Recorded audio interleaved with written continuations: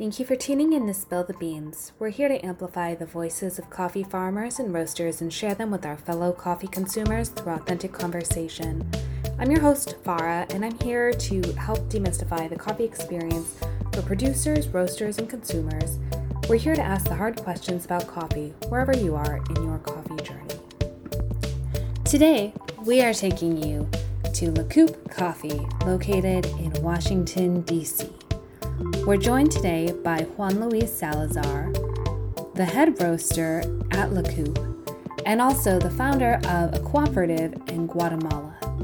We're excited to have him join by Zoom today to talk about his mission, his focus, and where he sees the future of Guatemalan coffees. Today, we're joined by Juan Luis Salazar of La Coupe Coffee over in Washington, D.C. Juan, thank you so much for joining us today. Well, thank you very much for the invitation, and thanks for having me. Yeah, absolutely. So La Coupe, it's a new coffee roaster. Can you tell me a little bit about it and what we should know? La Coupe Coffee, we started back in 2015, after everything for me got normal in the US. So once I became a permanent resident, so I started a company. But everything started because I love coffee, and also I have background in coffee, and Americans like coffee. That we do. We definitely like our coffee. Tell me a little bit about your background in coffee and where that came from. Sure. So I grew up in a coffee farm in Guatemala, but coffee farm means very small coffee plantation in Guatemala. So my family started growing coffee a long time ago. It's mostly what farmers do in my little town in Guatemala. That's all they know, what to farm. Oh, I mean, they grow all the stuff, but coffee is their specialty. So I grew up there, and my family still lives there, and they are in the coffee business as well. So that's how everything started. And I wanted something different. I mean, everybody stays there and try to grow the business there by just selling to local businesses. But I wanted to go more and export the coffee. And so that's another part of the story. But I'm also an agronomist. Here in the US, it's a little bit like everybody asks, like, what's an agronomist? But in Guatemala, is like very common, I would say, major from college. It's very common because most of Guatemala is agriculture. And so there are experts in agriculture that are called agronomists. If you go to college for that, that's what you call.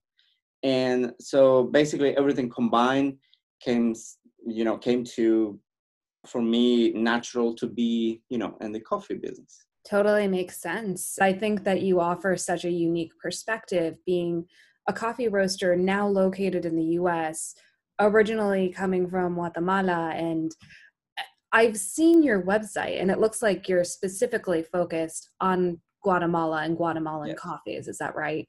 Yes. So, well, the main thing is because my family is there, and it's the only country, I guess, I know produces coffee. Well, now the States is growing some coffee in California, but Guatemala is the coffee I know. And also, we focus on a lot on helping the farmers, and those farmers, and I know the struggles, I know their costs, I know everything that I'm going through because I went through with them at some point in my life. And so now being here, it's a very different perspective that I can relate to. And so that's why I offer a different experience when people ask me about my coffee and why they should buy my coffee. I just tell them I know everything about these beans and also the people behind them. That's great. And I think that in a lot of the movement in coffee right now, I think there is a big focus on knowing your farmer, knowing where things are coming from. How does that impact the way that you're roasting, the way that you're sourcing, the way that you're thinking about your business and the future of your shop and your roastery? Hmm. Well, it's a good question. I usually say that I just started roasting as well. When I moved to the US, the only thing I knew was growing coffee. And then I got into learning how to import the green bean, the green coffee. And then I met so many people in the US who knew a lot about this part of the business, which was roasting and notes and profiles and different flavors and smells and all of that. I didn't know anything. So through the years, I went learning. And I think what impacts the most how we roast the coffee is that we have one region, a coffee from one region in Guatemala. So we know the coffee and how we need to roast in order to bring those flavors. And we can also be very direct in offering that coffee in our shop. So we can tell people this coffee was grown by, let's say, Valdemar Velasquez or Juan Gonzalo Salazar, who's my dad, by the way. He grew this coffee in this altitude, this variety. We brought this coffee last June, for example, and we are roasting it here for you. So everything is direct from the farmer to the consumer in the shop. Wow. And so one of the interesting things about the world of specialty coffee, I think a lot of consumers in what we would consider the global north, so thinking US, Europe, Australia, Yes. big consumers of specialty Yes. coffee.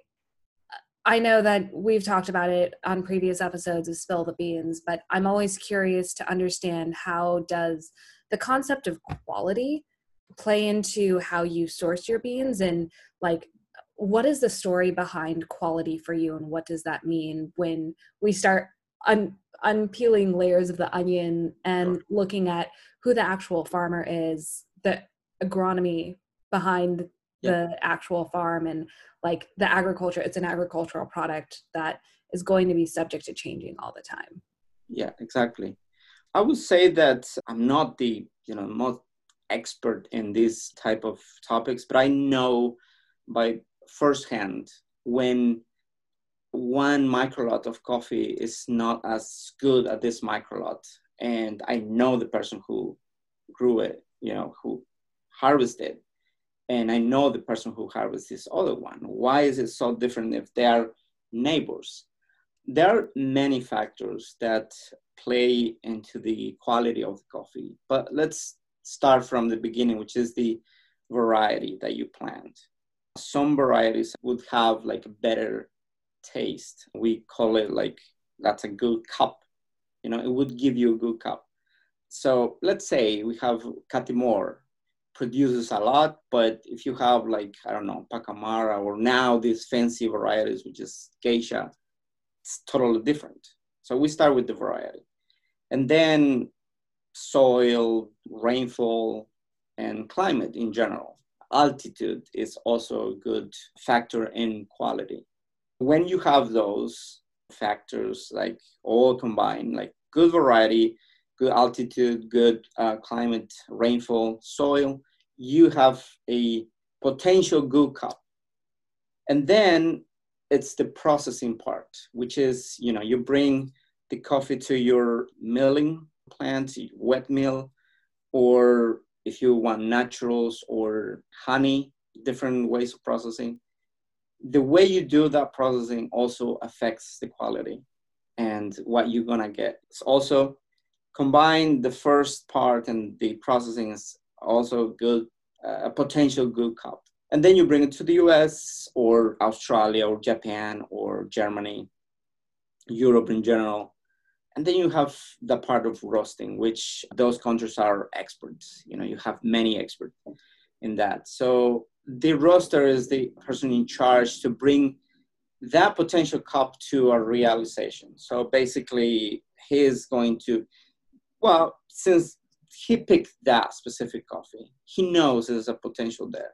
And that person is going to profile, is going to roast, I don't know, maybe 10 times maybe the same coffee in different ways to get like the best cup of coffee. So that's how I understand it, is how you get that quality of coffee. And many countries, like let's say in Canada or Australia, can have the same flavor if all this process is doing right. The topic of co-ops, we look at countries in Africa. I think Ethiopia is a great example. Up until recently, we've known those coffees just to be Ethiopian coffees or the names of the washing mills, because like many coffee producing countries, they have just smaller lots of farmers. They're like heirloom lots. And I know that you've played a fundamental role in creating a co-op out in Guatemala. Do you mind telling us a little bit about what that is and what the purpose is and the benefits that it can offer to coffee producers? Sure, yeah. And I would definitely love to share that experience, because like Coop Coffee, it's just, it's the first, I guess, phrase for la cooperativa in Spanish, which is our main focus, work with cooperatives. Since that was my first experience, I can say that cooperatives are a way to get more value for the product. It can be any product. It can be avocado, but if you are in a cooperative, you are more likely to get better prices than if you are individual, unless you are a big farmer. In Guatemala, we have all different size farmers. We have big farmers, medium, and we have small farmers. So cooperatives help small farmers to gather all the coffee in one place to offer the export company a direct supplier for coffee, and you get the prices that the middleman will get, right? Although in that case, the exporter is still a middleman, but you already eliminated another person who would have been in the middle, which is the coyotes, we call them in Spanish. And so in 2007, I created this cooperative. It's called Asocook. And so my focus was, after college, I went to work for, I don't remember, it was another organization, but I always heard the coffee industry was being affected for this phenomenon.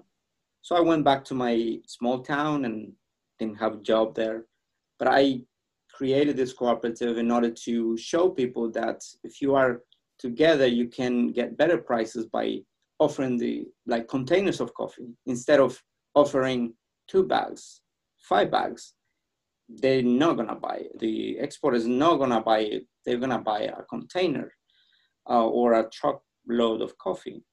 And basically, associations, cooperatives, or groups, you don't have to be a legal group in order to offer one container of coffee. It's gonna put you in a position to offer every year the same quality and amount that exporters want. So they're gonna build a direct relationship with you. And that's a good way to do it. And that's what I think helps small farmers to get better value for their product. Do you see that co-ops are playing into more direct trade within coffee importers, or do you still find that co-ops will usually work with an importer and usually have a middleman? Do you see that going away? Mm-hmm. Good question, because how we started is like offering to exporters, right? But let's say a roaster in Chicago likes a certain coffee that he bought it from an importer, right? So this roaster can talk to the importer and say, I liked this coffee and I want 10 bags of this for next year. can you get them to me? So the importer can directly communicate with the cooperative and buy directly. So here, the game changes because the cooperative now has a direct relationship with an importer. So what they have to do is get an export license and learn how to dry mill. This is different milling, and you need to fill paperwork, but there's always a broker that will do it for you. You just have to hire them. But then the relationship becomes more direct. Still, I think the importer is a middleman, but the roaster can already track what coffee he wants.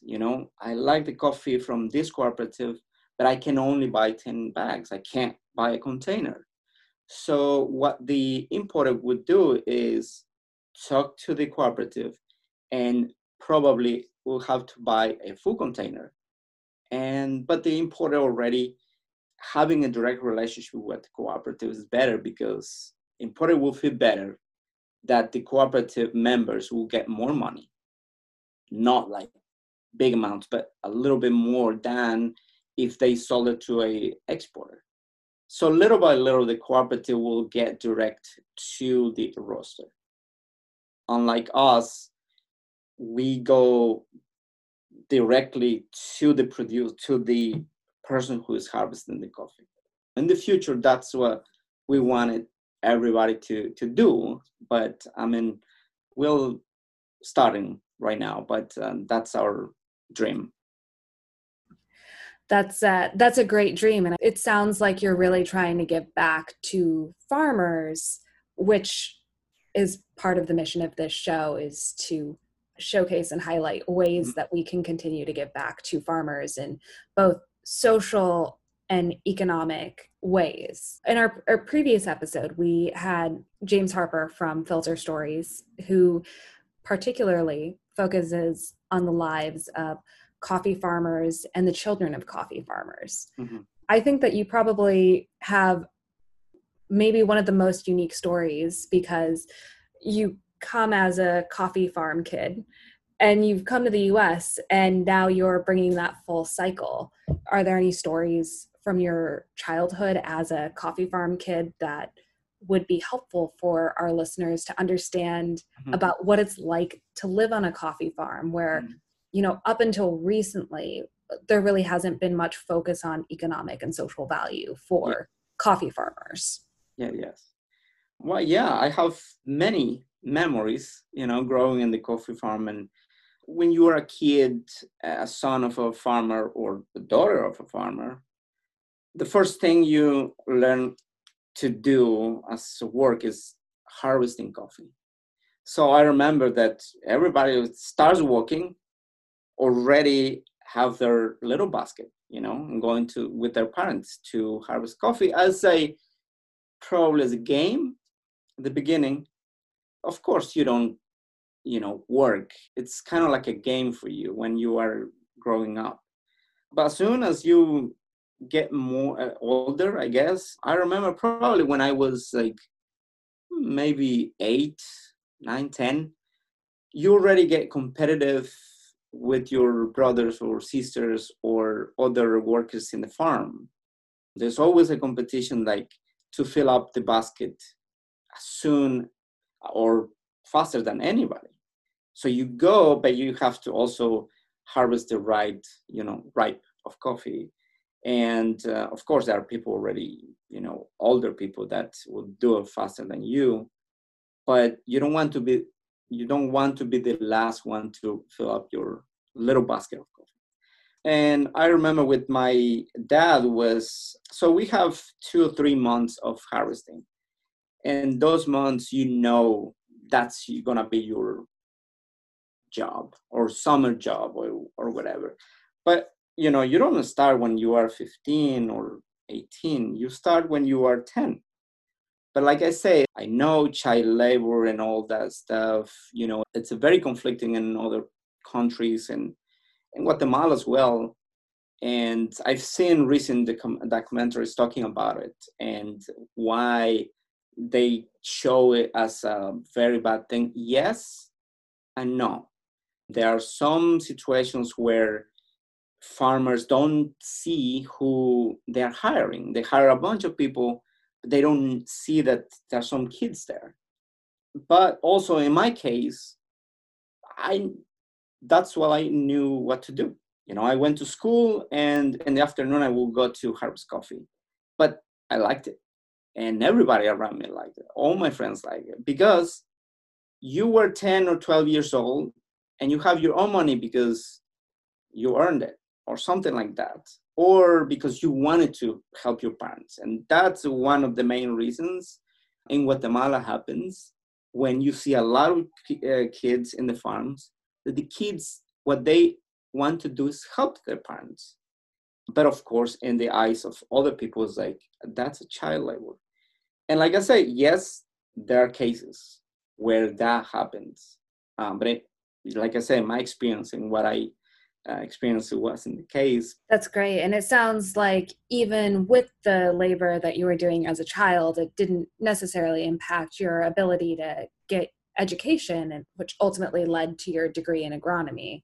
No, that's exactly it. But also, I know cases where kids have to stop school for 2 months because they have to go help their parents. And it's because the harvest work don't give the parents enough money. But the kids know, they see it, and they say like, oh, no, I'm going to help my dad to get more money. And so that happens as well. In my case, in my brothers, my siblings' case, didn't happen. Everybody went to school. Everybody went to college. Being from a small town, coffee farmer, children, everybody went to college. My youngest brother's almost in his last year of medical school. And that's a big accomplishment for a small farmer in Guatemala. But that can happen if everything is well thought and well managed.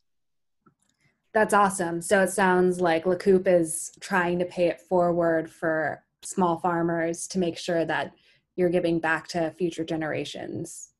Definitely, yes. That's great. Mm-hmm.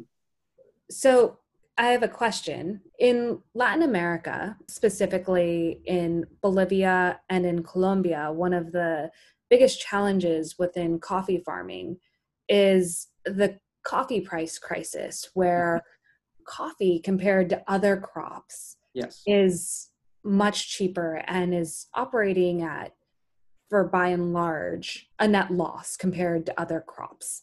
And in those two countries specifically, there's definitely influences of cartels who Yes. are encouraging illicit crops like Yes. coca or other crops like avocado, but they do tend to be more lucrative. Do you find that in Guatemala that they're running into similar problems, or do you find that it's really country dependent?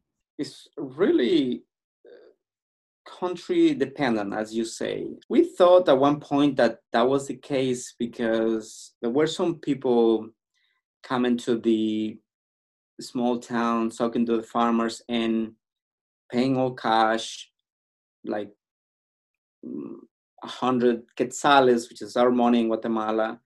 It's about $12. 100 quetzales more than the coyote. So there was competition between, but they wouldn't really care about the quality of coffee. They were just buying it, and then these people would sell it to the exporter. In my town, what happens is that the middlemen, the coyotes, are they really took over the town, and they go to small farmers and they bring money from the exporter. So the exporter facilitates, loans to this known middlemen, and they give them money because they know they're gonna bring that coffee to them. That sometimes affects what the cooperative can do as well for the small farmers because they pay immediately.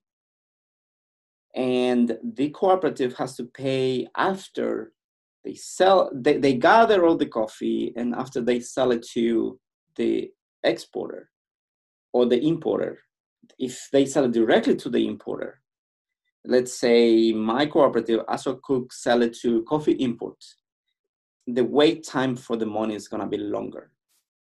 And some small farmers, they want the money as they hand the beans. So that's a problem. Now, you were saying about a low price crisis. We have two big commodities. I mean, there are many, but two big. One is the oil, the other one is coffee. And one is first and the other one second. But if you compare the countries that produce oil, all those are rich countries, or, I mean, better than the countries that produce coffee, because there are so many small, very small farmers. And a farmer like my dad, small farmer, he doesn't need his price to be driven by whoever impacts the stock exchange. My dad is just working in order to feed his family, or any other small farmer. So what we are trying to focus on is like not care about, who is driving the coffee prices. I pay my dad and other farmers the same exact amount. I mean, it depends on the inflation, but the amount that we know is going to be at least double than the cost to produce a bag of coffee. So I know how much it is, so I can easily double the amount. And by doubling it, I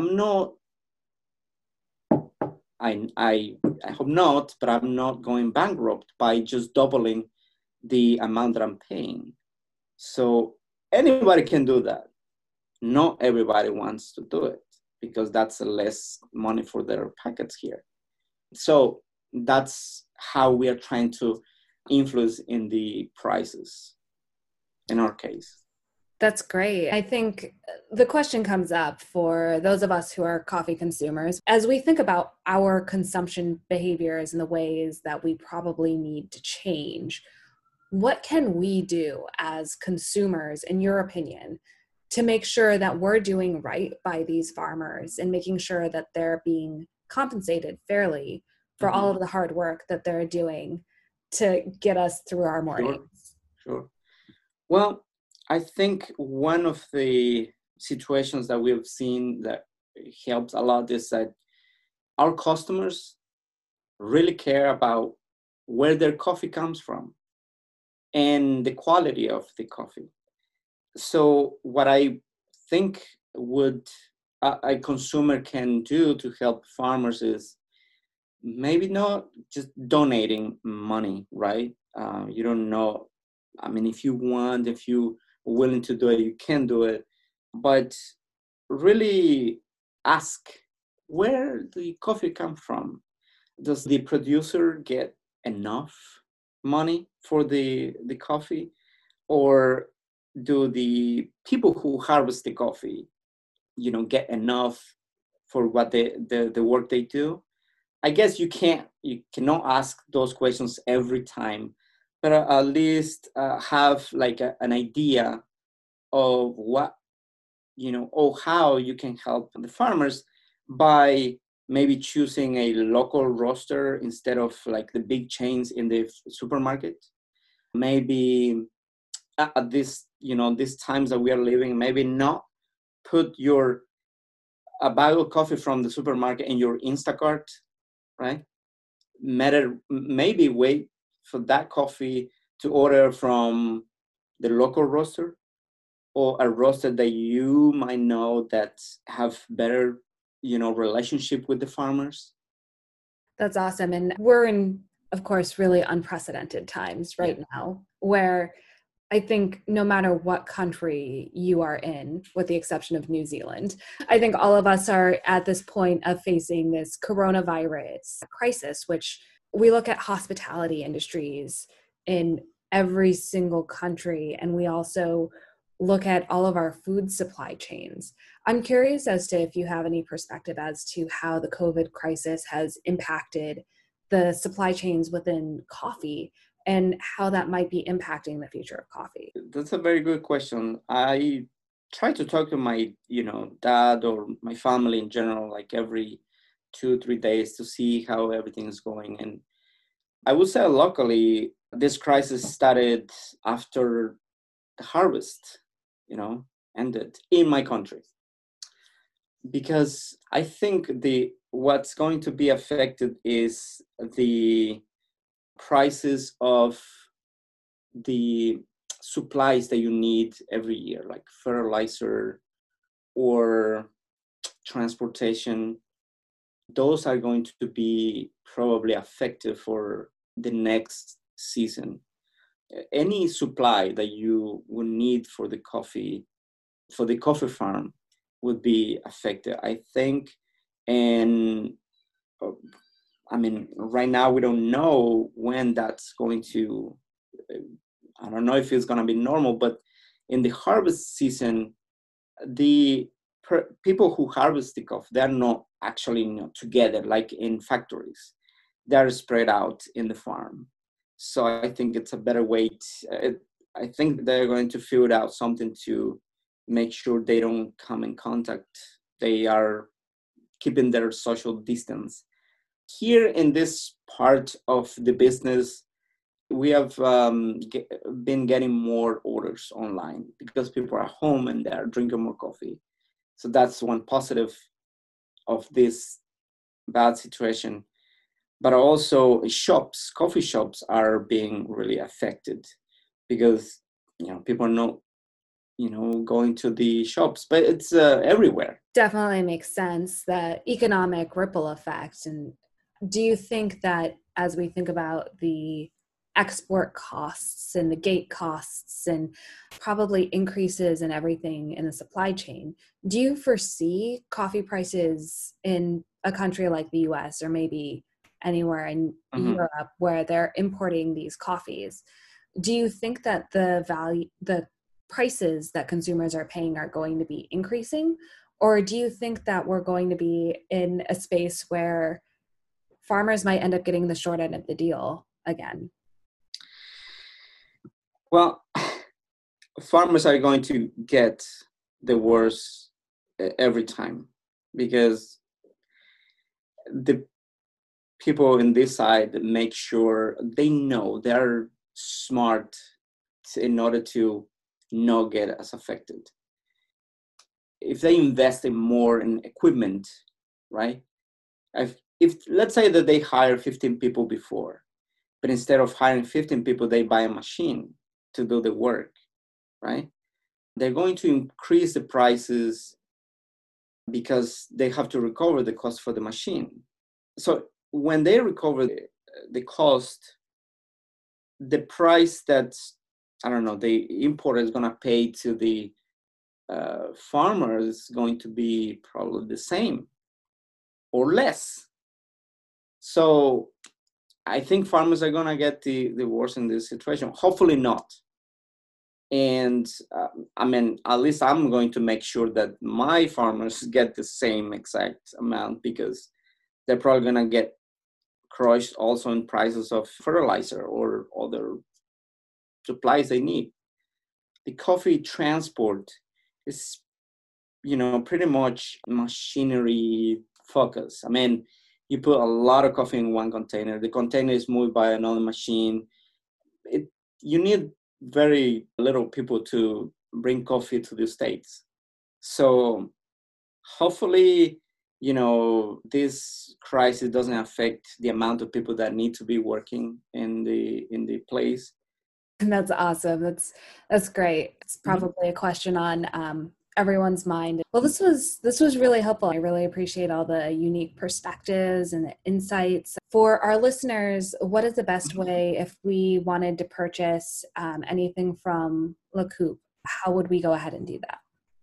So in our website, lacoupecoffee.com, and right now we only offer beans, and it's very easy. You just go to the shop and then you're gonna see our beans. We deliver for free locally in DC, Maryland, and Virginia, where we are, but we have been shipping all over the States. That's awesome. Do you have a physical shop when things are back to normal, or are you looking to put in a physical shop within the DC, Arlington, Virginia area? So yes, it's northwest of Washington, D.C., and it's where we also are going to have our roaster in the shop. And we also do farmers markets in the area. That's awesome. That's great. So to our listeners in DC, definitely check them out. And for our listeners throughout the US, get some bags. I know I've been brewing at home a lot, so hopefully you'll be able to enjoy some delicious Guatemalan coffees on whatever method you love to make it on. Thank you so much, Juan. We really appreciate the time today. Well, thank you. Thank you very much for the interview.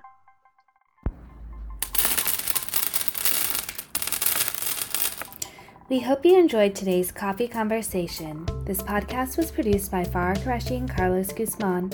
If you liked what you heard, please subscribe and rate this podcast.